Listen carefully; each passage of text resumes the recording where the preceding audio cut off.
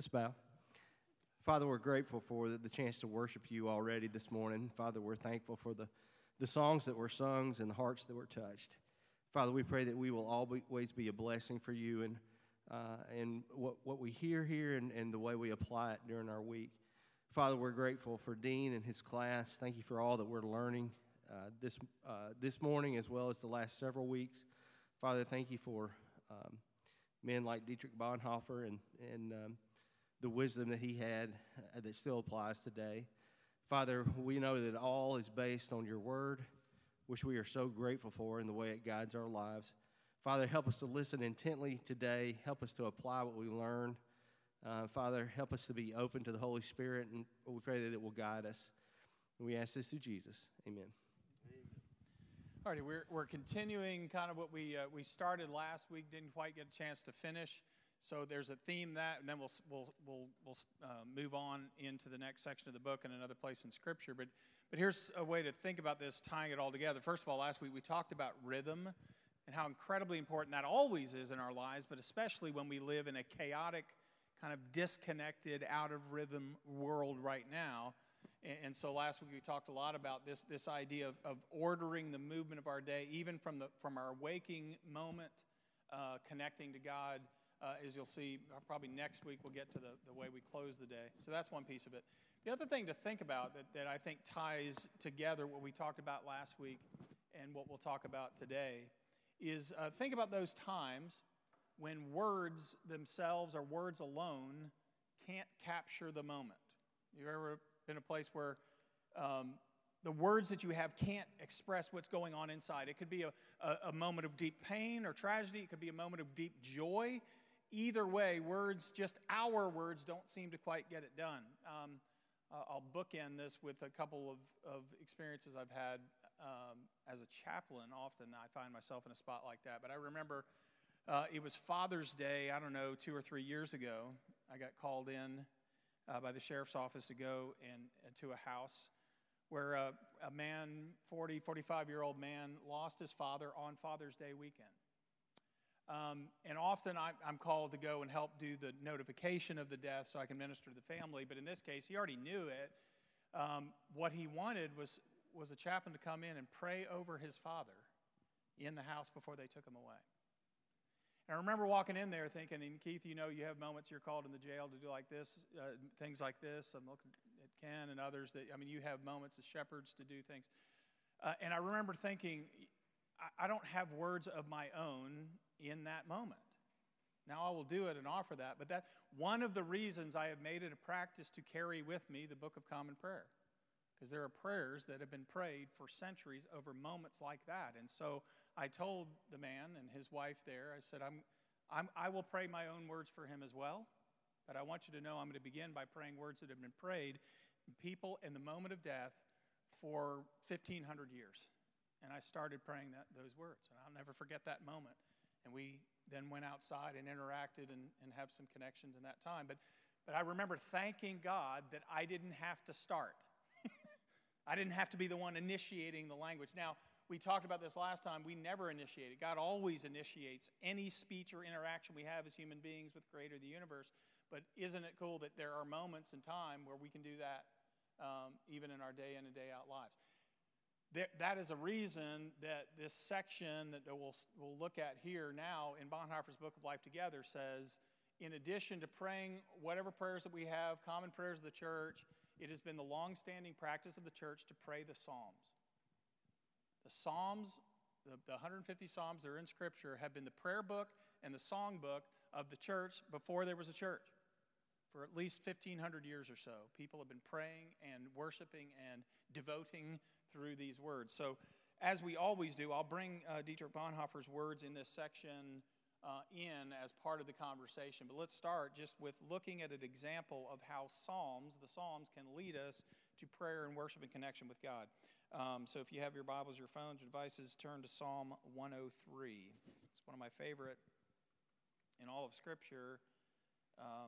And we'll look at it in different chunks. But here's a way to think about it. Let's just appreciate this psalm, and especially when I'm reading the Psalms. We always do this, but I encourage you to let it wash over you. And if there's a word or phrase that just grabs your soul, throw that out. Let's talk about it. And we can just talk about the question, how does David pray or praise here, and what can we learn from him about how to pray? Because that's what we're doing when we come to Psalms. It's almost like going to a school of prayer. So let's look Psalm 103, and then we'll take it in sections. Let's start with the first 6 verses. Praise the Lord, O my soul. All my inmost being, praise his holy name. Praise the Lord, my soul, and forget not all his benefits, who forgives all your sins and heals all your diseases, who redeems your life from the pit and crowns you with love and compassion, who satisfies your desires with good things, so that your youth is renewed like the eagles. The Lord works righteousness and justice for all the oppressed. Let me read that again. What do you notice about prayer? What can we learn about prayer? What do we learn about God from here? Praise the Lord, O my soul. All my inmost being, praise his holy name.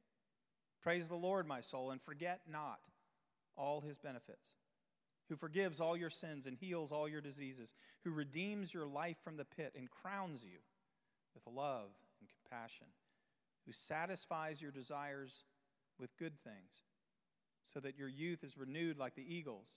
The Lord works righteousness and justice for all the oppressed. Anything you notice? What do you notice here about God, about prayer? Anything at all from the Psalms here?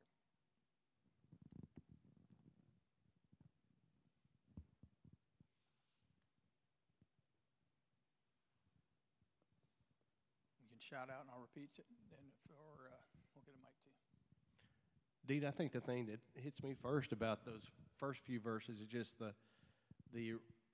he repeats the word praise, and makes me think of thankfulness. Just in everything, be thankful. And then he describes, I know he describes me being redeemed from the pit and my own selfish sinfulness. And I think it's interesting how he there toward the end, he really brings out the youthfulness that right. and kind of, it's almost like we rise up on the wings of eagles, even though we're stupid when we're young. Yes, That's kind of the way I look at it. I love that. Yes, I love that. That's great. And that's part of what he experiences when he comes authentically to God in prayer here. He's not just saying, I'm young or whatever. He's saying, God is the one who restores my vigor and my strength. And he doesn't always feel that way. Go to half the Psalms. Often David is the one saying, my strength is poured out. It's dried out like a broken piece of pottery, one of his metaphors. And yet, in prayer, when he comes to God and does some of the things he's doing, even in this moment, God restores and renews and refreshes. How often is that the case that we have to go? If you're like me, I'll go to any number of things for refreshment. What he says is the Lord will literally be the one that refreshes and restores and renews, and he will do that in that conversation, in part, when it is authentic and real. I appreciate that. Yeah, what else do you see? Dean, so often all these things occur in our innermost being, but we so often forget. We forget in our innermost A little closer. being. We forget in our innermost being what God has done, all these things that you've mentioned. The forgetfulness is so common in our humanity to forget. Powerful. Look at this. This is one of the things, again, spending time in the Psalm. We're just looking at one of them here, and I know you've gone to them 1,000 times. But one of the things that will happen when you go repeatedly to the Psalms is you will see certain patterns of prayer that might more and more become our own. One of the things I consistently notice in the Psalms is some version of what he says here. Forget not his benefit. Like, I'm recalling to mind.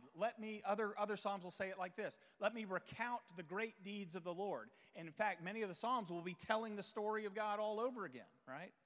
There is something about, in my time in prayer with God, of telling God, but really I'm telling me, God knows it, but I'm telling me again in the presence of God what God's already done for me. And you mentioned one, Keith, he is redeeming my life from the pit, from the mire, not just mine. You will notice again and again it's a communal prayer, like God stepped in for Israel when they were lost and broken and exiled and all of that.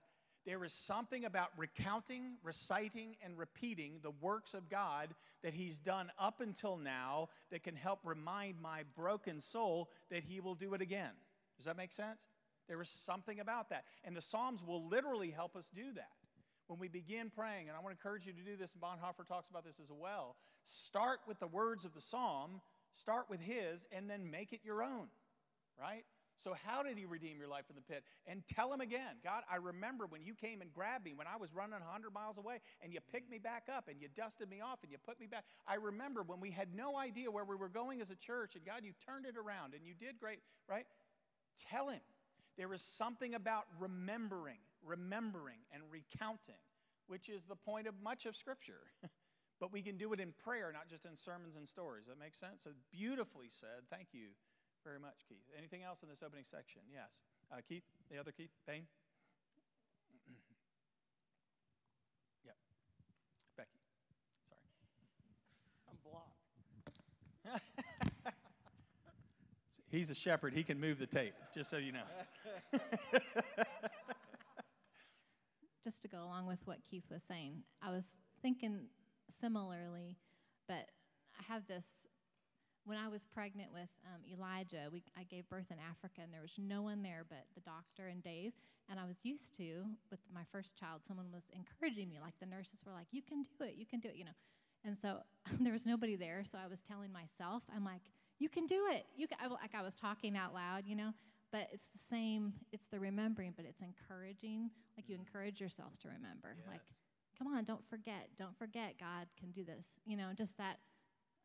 It's a remembering, but an encouraging at the same time. It's beautiful. He's over there now. He's moving on you.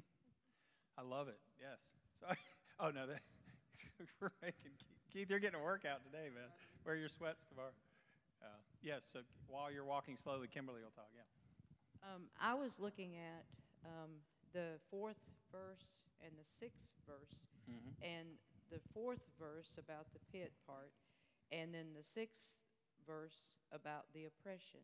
And wow, being Jesus finding me in my darkness, in my pit, when I was oppressed. And what a beautiful picture. I will never forget that. And I will never stop talking about the love that Jesus had for me and came and found me when I was in such darkness.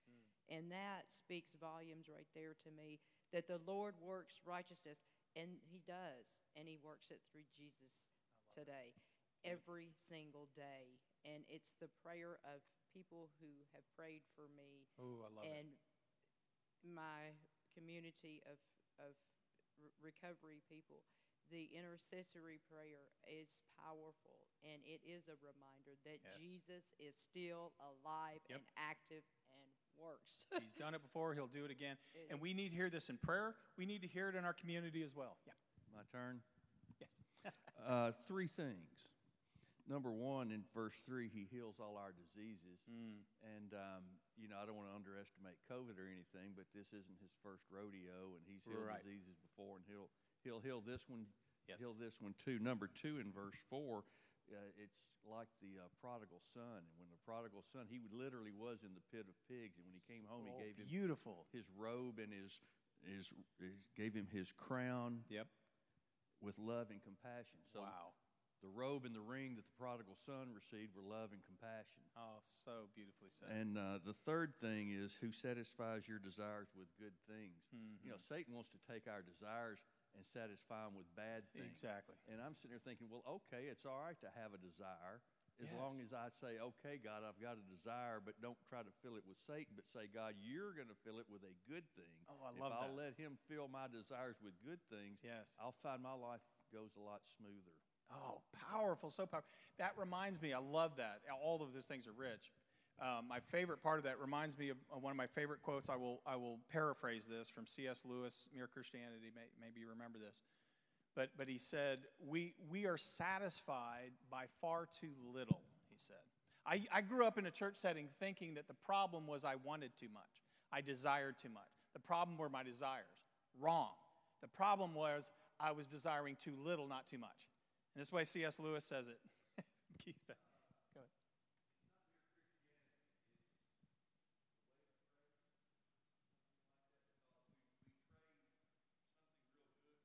Yes, yeah, exactly. Yeah, I mean, he might have quoted it elsewhere too, but it is in Mere Christianity where he says, we are like kids satisfied with playing in the mud when we've been offered a vacation at the beach. He says holiday, because he's English, but vacation at the beach, right? So, I mean, that's the thing.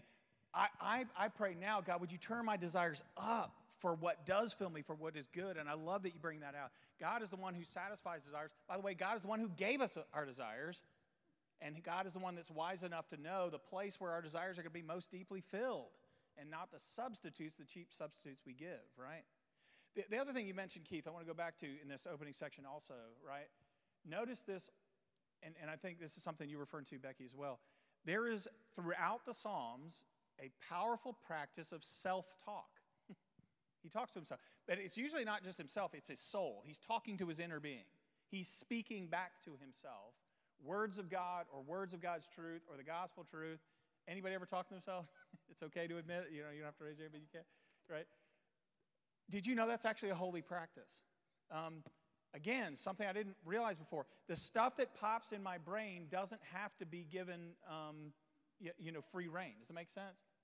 Luther's quote, right? You can't stop the birds from flying around, but you can stop them from building nests in your hair. Paul's language. Take captive every thought and make it obedient to Christ. That's not just with temptation. You know, that's with fear. It's with doubt. That's with lies about who I am. So he's talking to his soul. Soul, Dean, inner Dean, would you remember the God who made you instead of COVID and all the other craziness, right? I can get distracted by 1,000 fears, and David says, I'm going to talk to my own soul. There's another one, it was like Psalm 24 or something like that, where he says, my soul said, I want to be close to you, and then he says, my soul cried out to you. Like he has this little inner dialogue, and it sounds really weird, and yet that's a very natural practice. Can we allow ourselves, in the rhythm of the Psalms, to get in step with talking? Go ahead and talk to yourself, and then turn it in kind of this sacred movement to the one who made you. It's a powerful thing. Michael? What really strikes me about this Psalms that's really, really powerful is just a sheer confidence of the writer, and being able to realize that through thick or thin is that God's got this. And I guess from my personal experience, I guess I basically looked down a gun barrel of death a whole lot, with the military. And you look at the experience from the diving situation where I basically had to, paralyzed, had to find a way to walk out of the hospital. And I can see that God just carved the path of the no-sayers and totally silenced the no-sayers in a very powerful way to give me a chance to persevere and find a way to walk out. And they told me that only 3 divers have actually walked out of the hospital after that type of event of the nitrox going through the heart, hitting the brain. I mean, you're dead. I was dead. And so that kind of keeps me sober. I bet. Powerful. Thank you. And one of the things I love about what you said there, Michael, is he says, David, and here's the way I would say it, David sounds very confident here.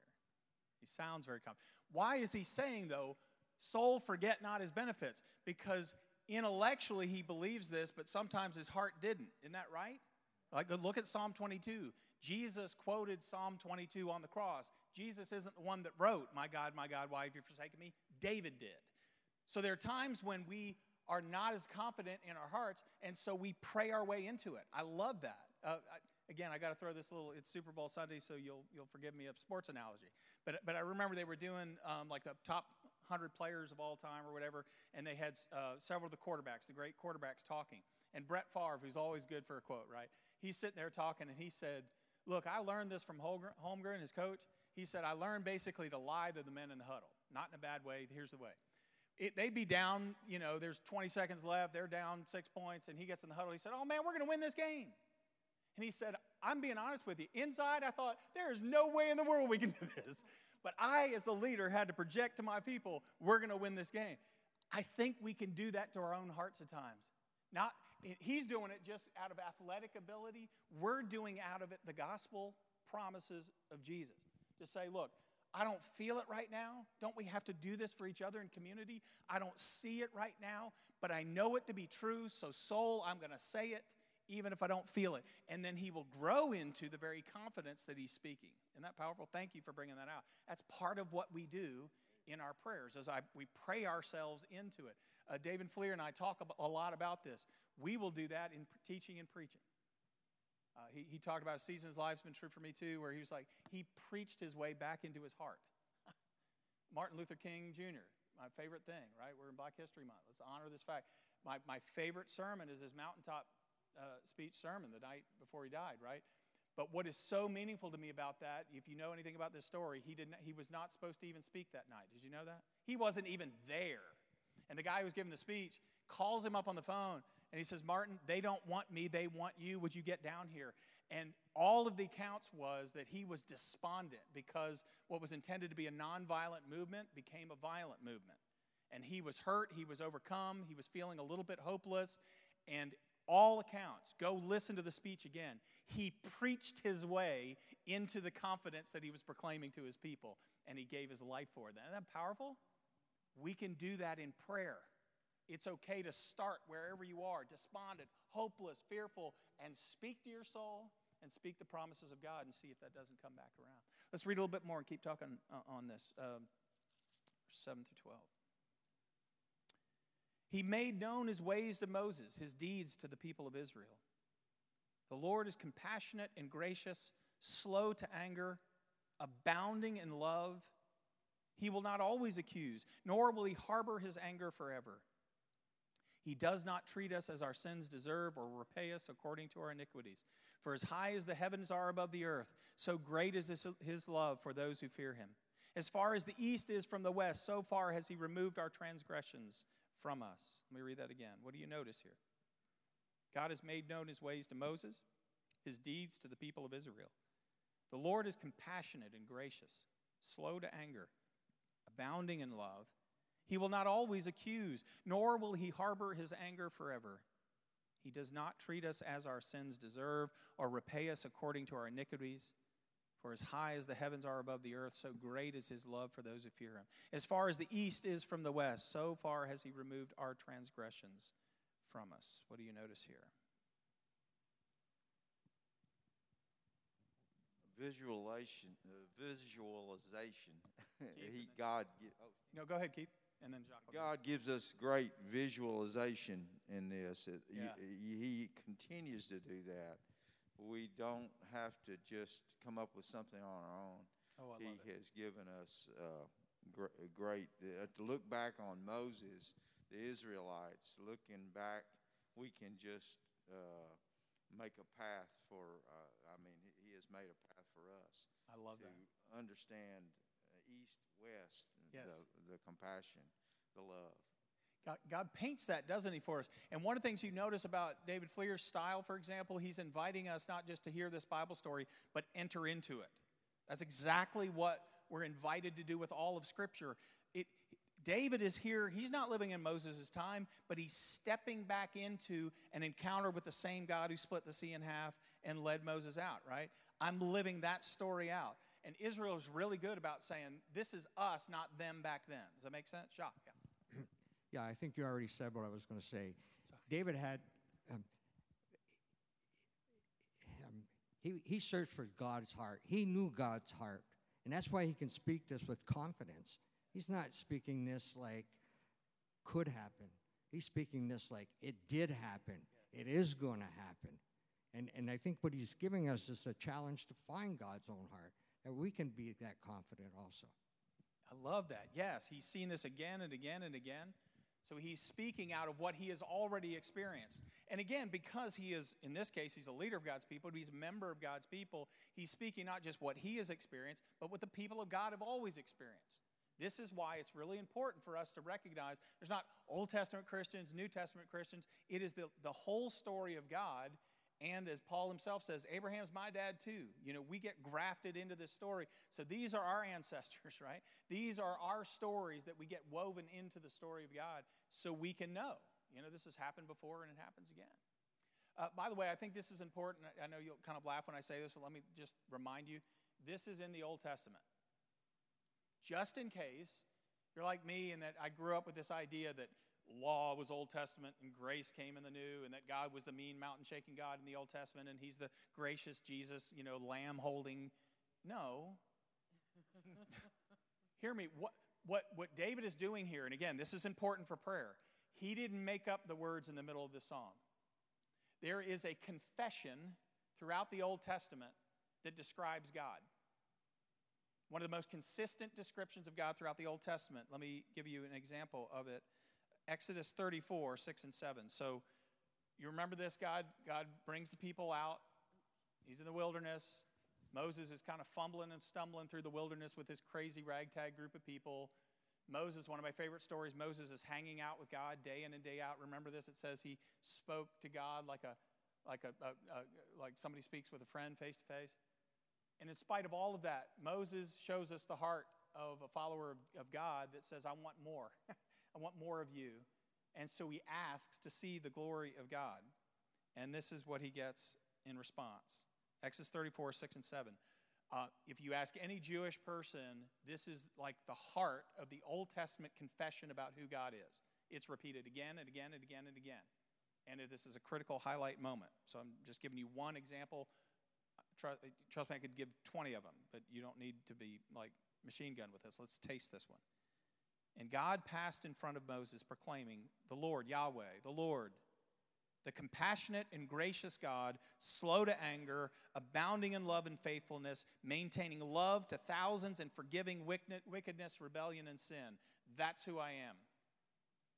I'm the God who is slow to anger, abounding in love and faithfulness. And sometimes we think of God as the one throwing thunderbolts and stuff from heaven, and we haven't read especially the story of Israel in the wilderness. Go read it again sometime.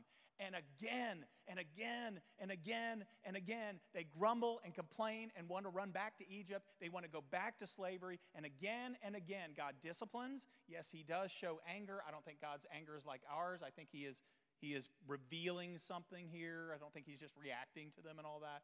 But it says, I'm slow to anger. I'm quick to forgive. I'm carrying generations of love down the line. This is the heart of God. So when David is coming with whatever he's stirred up about, one of the things that's great about the Psalms is it will almost never tell you the situation, and there's a reason for it. The same reason that a musician often won't tell you the story behind their song. They want you to step into it and you fill in the blanks, right? And so David is going through something. So what does he do? He doesn't just recount the deeds of the Lord. He goes back and confesses the faith of the people of God. Again and again, he says, what you said, Jacques, he knows that God is the God who puts up with a lot. And he says again, would you do it again, God? Would you redeem my life from the pit? Whatever's going on in David's life, would you bring me out of this one like you brought the people out of God again and again and again? Isn't this great? Because again, this is not the picture of the Old Testament God I've got. The picture I get is that God's mean and he's quickly spiteful and vengeful and flying. That's not God. This is the confession again and again. Psalm 103 is one of the most important psalms for this reason. It shows us the heart of who God is, not just what he has done. Does that make sense? Yes, Michael. Hey, Dean, it also parallels Psalms 40 beautifully as well. There's some of the same language there. Yeah. Yep. Again, I could give you 20 examples of where this comes up. Yeah, it is a confession of the Old Testament. So the example is, what are the great confessions of our own faith, right? How can we be, again, I'm not talking about mechanics of prayer. I'm just saying, isn't it for us in the New Covenant? Isn't it a very natural thing to look at places that are dead? Yeah. A lot of people attribute to some of these times that David experienced. God was pretty upset about the Bathsheba stuff, and I think that this choice in his life brought a lot of pain for years to come. Yeah. And again, it's not going to define us a whole lot. Let me jump in here and give you an image I got. I can't remember who gave it, but there's a beautiful little book called "The Contemporaries Meet the Classics in Prayer." I think there's some other versions of that book, but it's got like modern-day people writing, but also Augustine and others throughout history. And one of them, there's this beautiful description of the Psalms. So imagine this. I might have said it before, but I'll give it to you again. He said, imagine the Psalms are like a house that's already been kind of made and put some general stuff in there. You can come in, it's generally furnished, but you can move in the house and make it your own. Isn't that kind of cool? So you'll come in, there's a fridge there, there's a couch there, but you get to hang the paintings, you get to move the stuff around, you get to put the food in, you can make it personal. The Psalms are intentionally structured like a home that is spare intentionally. Does that make sense? You're not going to get a lot of detailed background stuff. Why? So that you can read it and find your heart moving in. Isn't that great? The Psalms are literally built for that purpose. So you will see expressions of deep grief or struggle or hope or joy, but you get to come in and hang the paintings on the wall. Isn't that cool? I love that image that was given. Somebody's going to say something. Yeah, David. Start shouting, but he'll get to you because shouting does not help the people online. Folks in Togo you work with? Yeah. Their view of God was of this God that set the world in motion and then sits over here on high, yes, uninterested, and it's called deism, and the founding fathers did that too. Yeah, uninterested. And so those people, instead of turning to God, they turned to Satan, who they convinced themselves did good and bad. But the Psalms, and particularly here, David is interacting with and describing a God who is right in it, engaged and interacted in community and in our lives. He is not a God that just sometimes is here and sometimes is there. The comfort that is there, knowing that Yahweh is literally walking side by side with us, in step. I mean, he wants that engagement and that relationship and just the constant interaction of not. I love it. Yes, does he rebuke us sometimes? Yep, but he also is just so gentle, and he wants us to be with him, and he is with us. And of course, that's most vividly seen in Jesus, God with us. And so I just was thinking about those two different types of views of so far away, and I don't really care, and I'm not interested anymore, versus no, I'm right there with you. Yes. A theological way to put it, not that this matters, but there is a difference between transcendence and distance. I'll say that again. There's a difference between transcendence and distance. And if we don't hold both of them together, we totally miss the very nature of God, right? God is not distant. He is imminently involved with the world. My favorite image for this is Jeremiah's. What is the image of Jeremiah with God? He is the potter. What does the potter's hands look like? Right? It's nasty stuff in the fingernails and all that. He says God's hands are right in the middle of the muck and the mire and the mess and the beauty of the world. And when we mess it up, God says, great, I'll reform it. Put a little more water on it. I'll knead it. It might hurt for a while. You hear me? It might hurt as I'm reforming it into the beautiful thing for my purpose. God's hands are messy. They've always been messy. And yet, this is what we'll do. So sometimes we'll become deists. And again, I say this, I drop this in from time to time just to remind us, if we ever think politics will redeem us, this was not formed as a Christian nation. You can throw things at me if you want to. They were not fully Christian. They were deists. Go read Thomas Jefferson. They thought God spun the world and then gave them philosophers, largely. And the church will buy into that kind of stuff. So we will pray like, oh, we need God every now and then we'll go and just act like it's all on us. And we'll think really hard, and we'll think we can figure it all out, and we'll think we can define what a church is supposed to look like, and then push other people out because they don't fit our box. That's deism, not God, okay? So God is in the midst of us, and yet can we not lose transcendence? What does transcendence say? Psalm 145, verse 3, right? Great is the Lord and most worthy of praise. His greatness, hear this, no one can fathom. There is a mystery to the nature of God. God is wholly other. My ways are higher than your ways, says the Lord. My thoughts than your thoughts. We will never begin to define the nature of God. We will not fully understand him. He will always be the Jesus that leaves us scratching our heads if we think and act like we've ever figured him out as a church. God forbid. He is in us and in the midst of us and messy, and yet we'll never figure him out. And that's part of the joy, is it not? Isn't that great? We don't get to finish, write the book, put it on the shelf, and then pull it off every now and then when we want it. No, we're in the mix with him. We're on the table as the potter is reworking the clay.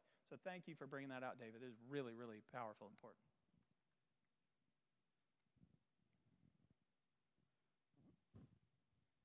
I like the mathematical or the logical thing that goes. Closer to your mouth. I like the mathematical or the logical progression that goes in these few verses here. First, he forgives our sins and heals our diseases. Plus, he redeems us with love and compassion. Plus, he satisfies our desires with good things, which equals renewal for us. Yes. I don't do anything in there except get renewed.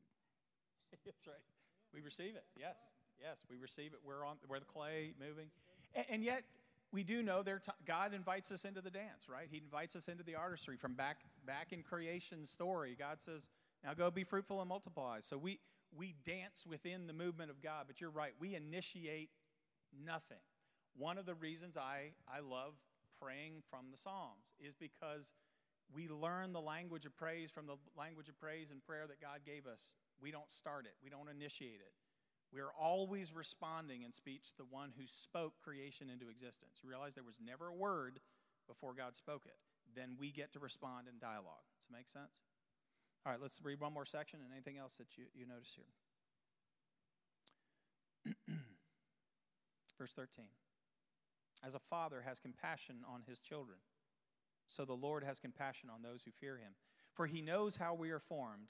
He remembers that we are dust. By the way, we're about to have a service on a Wednesday night off of that passage. He remembers that we are dust. The life of mortals is like grass. They flourish like the flowers of the field.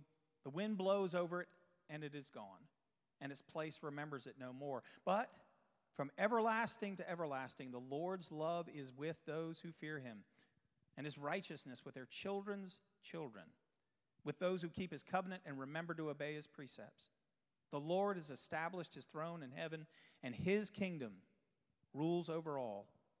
Praise the Lord, O you his angels, you mighty ones who do his bidding, you who obey his word. Praise the Lord, all his heavenly hosts, you his servants who do his will. Praise the Lord, all his works, everywhere in his dominion. Praise the Lord, my soul.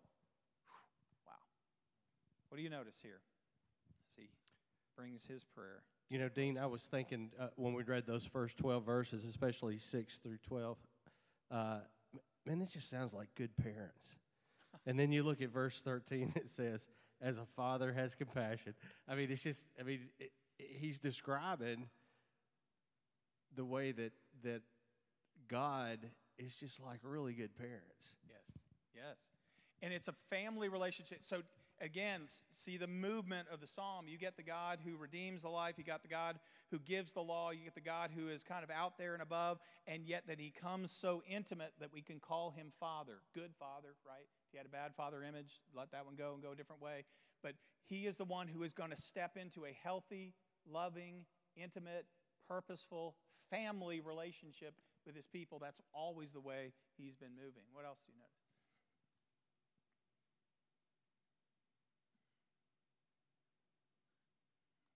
Again, if you want a great school of prayer, this is an incredible psalm to do it.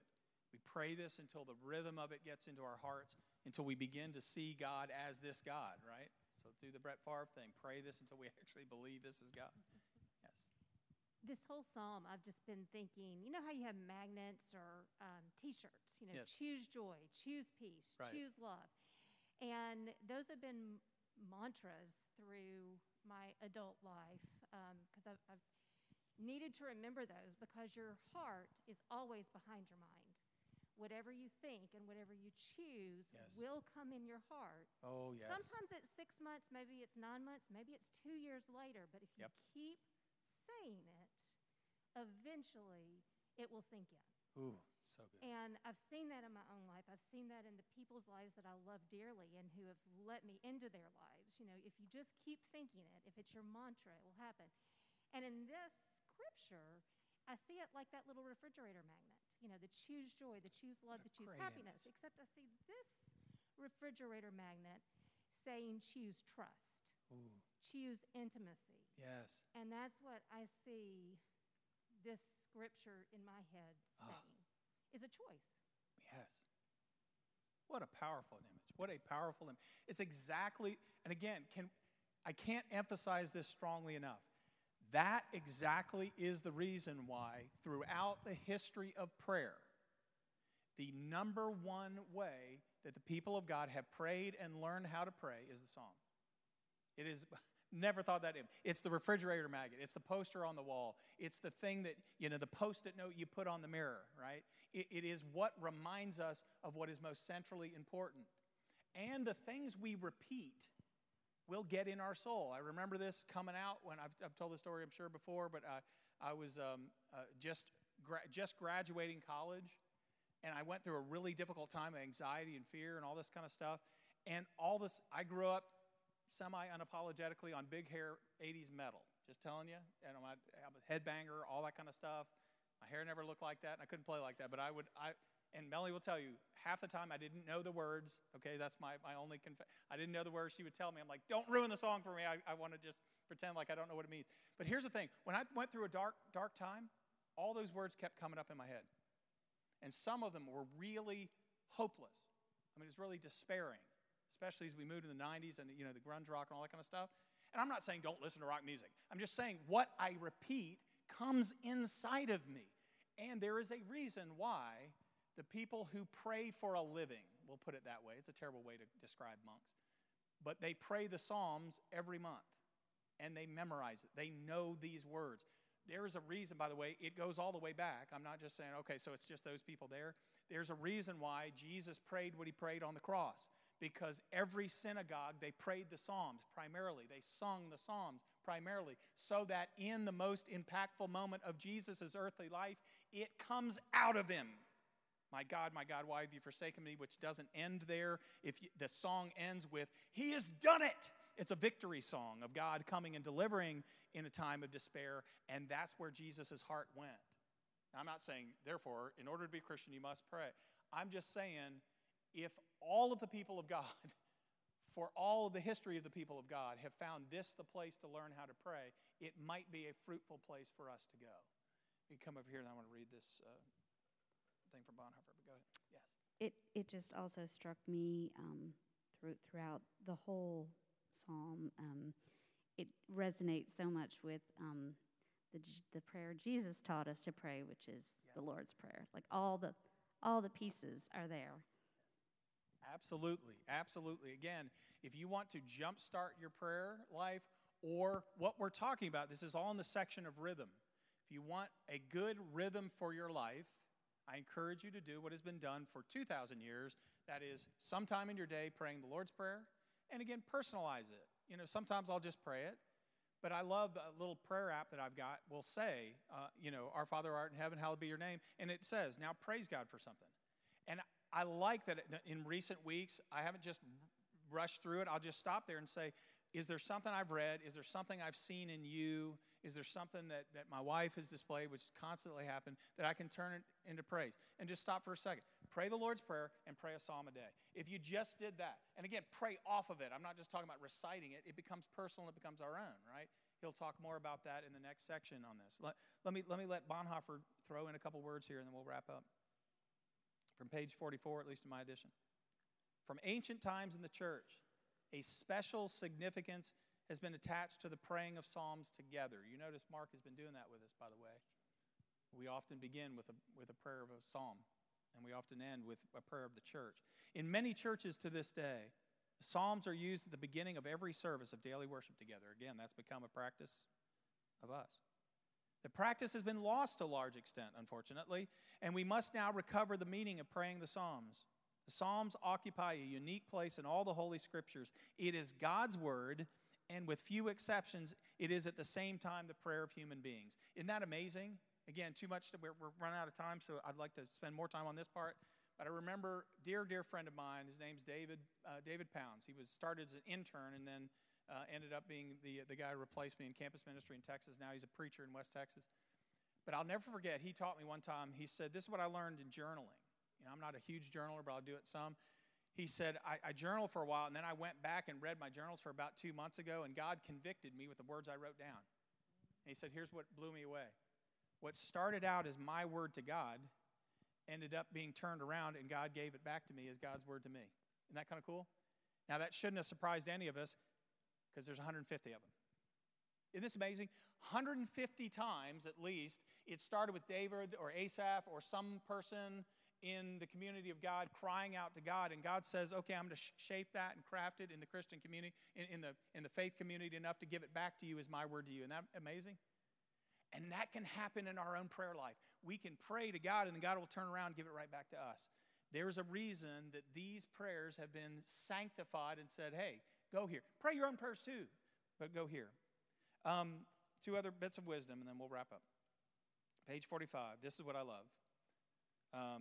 His advice is stick with what you do understand. If you pray the Psalms, if you're like me, there'll be a bunch of stuff that makes no sense, or it's very specific to them, and I don't get it. So here's what he says. The practical thing to say here would be that people in this situation should first stick to the Psalms they can understand and pray, and that in reading the other Psalms, they should quite simply learn to overlook what is incomprehensible and difficult in Holy Scriptures. I love that permission. Isn't that great? Stick with what you can understand right now. If you can't understand it yet, it's okay. Holy Spirit will give that to you another time, or it doesn't matter right now, right? Returning again and again to what is simple and understandable. I love that he's got a great pastoral heart. Don't beat yourself up. Doesn't make sense. Just keep going. There's another song. And this is the last thing I give you. And again, this is in the category of Bonhoeffer gives us some deep jewels, nuggets. I don't know if you've done this before, but I've read through, and I'm praying the Psalms, and I get to those places where either he's just totally beaten up on his enemies. Have you seen those? Right? So let's like nuke Iran or whatever. And then there are other ones where he's like, not only is he blasting his enemies, he's proclaiming his own innocence. I'm blameless. I'm good. These people are evil. So be nice to me and be mean to them. I don't know about you, but I don't need to pray prayers like that. That's just me because my heart's messed up enough. So I don't need to go there. But I've never heard this before in my life. I've offered this as a jewel. The difficulty actually indicates that we have in praying these Psalms the point at which we may get our first glimpse of the secret of the Psalms. All right, lean in close. Bonhoeffer is teaching us something. The Psalms that will not cross our lips as prayers, those that make us falter and even offend us, make us suspect, and I get chills when I see this, that here someone else is praying. Not we. That the one who is here affirming his innocence, who is calling for God's judgment, who has come to such infinite depths of suffering is none other than Jesus Christ himself. Wow.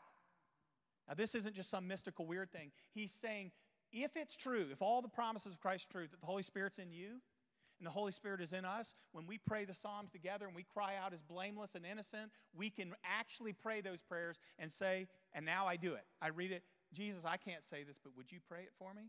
Isn't that good? I can't trust my judgment on anything, but Jesus, would you be the one who judges? Would you be the one who declares innocent? Will you be the one who steps in? Isn't that great? And in that moment, it's this beautiful, I've never thought about that before.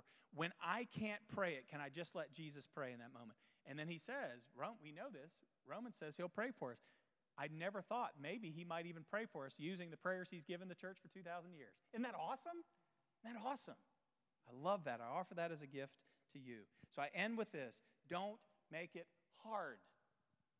Again, the pastoral wisdom of Dietrich Bonhoeffer. I got a dear friend of mine, I know I've mentioned this before, who went through such a difficult season in his life, he couldn't turn his heart to prayer, so all he did for a year was pray the Lord's Prayer. That's all he did. He said, I cannot, in good conscience, pray any of my own words. He just prayed that. Do you know at the end of that year, he was closer to God than he had been in a long time? Pick something small, pray it, and make it your own. Do a psalm a day. Did you know there are tons of little apps you can click on that will give you a psalm a day and do something else? I'm not saying you have to do it. I'm just saying there's an invitation for thousands and thousands of years of people stepping into these houses, hanging the picture frames on the wall, and making it their own. So I want to invite you to do that as well. Let me end with this. Great is the Lord and most worthy of praise. Your greatness, God, no one can fathom. We thank you for giving us an entire school of prayer in the history of your people. But most importantly, for your Son, Jesus Christ, who literally prays with us every time we turn our hearts to you. In the name of this Jesus we pray. Amen. See you next week.